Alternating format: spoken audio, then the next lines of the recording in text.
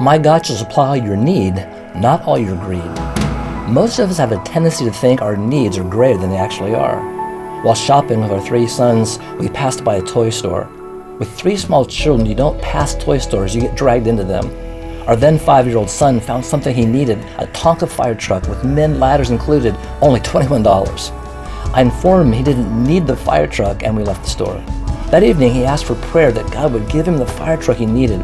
I explained that I wanted a sports car, but I didn't need a sports car, just as he didn't need a fire truck. We just wanted them. He then prayed, God, give Daddy a sports car and me a fire truck. I was tempted to just say amen, but instead we had a teachable moment about need versus greed. As you pray today, make sure you differentiate between need and greed. This is Steve Canfield, revivalist with Life Action Ministries for OneCry.com.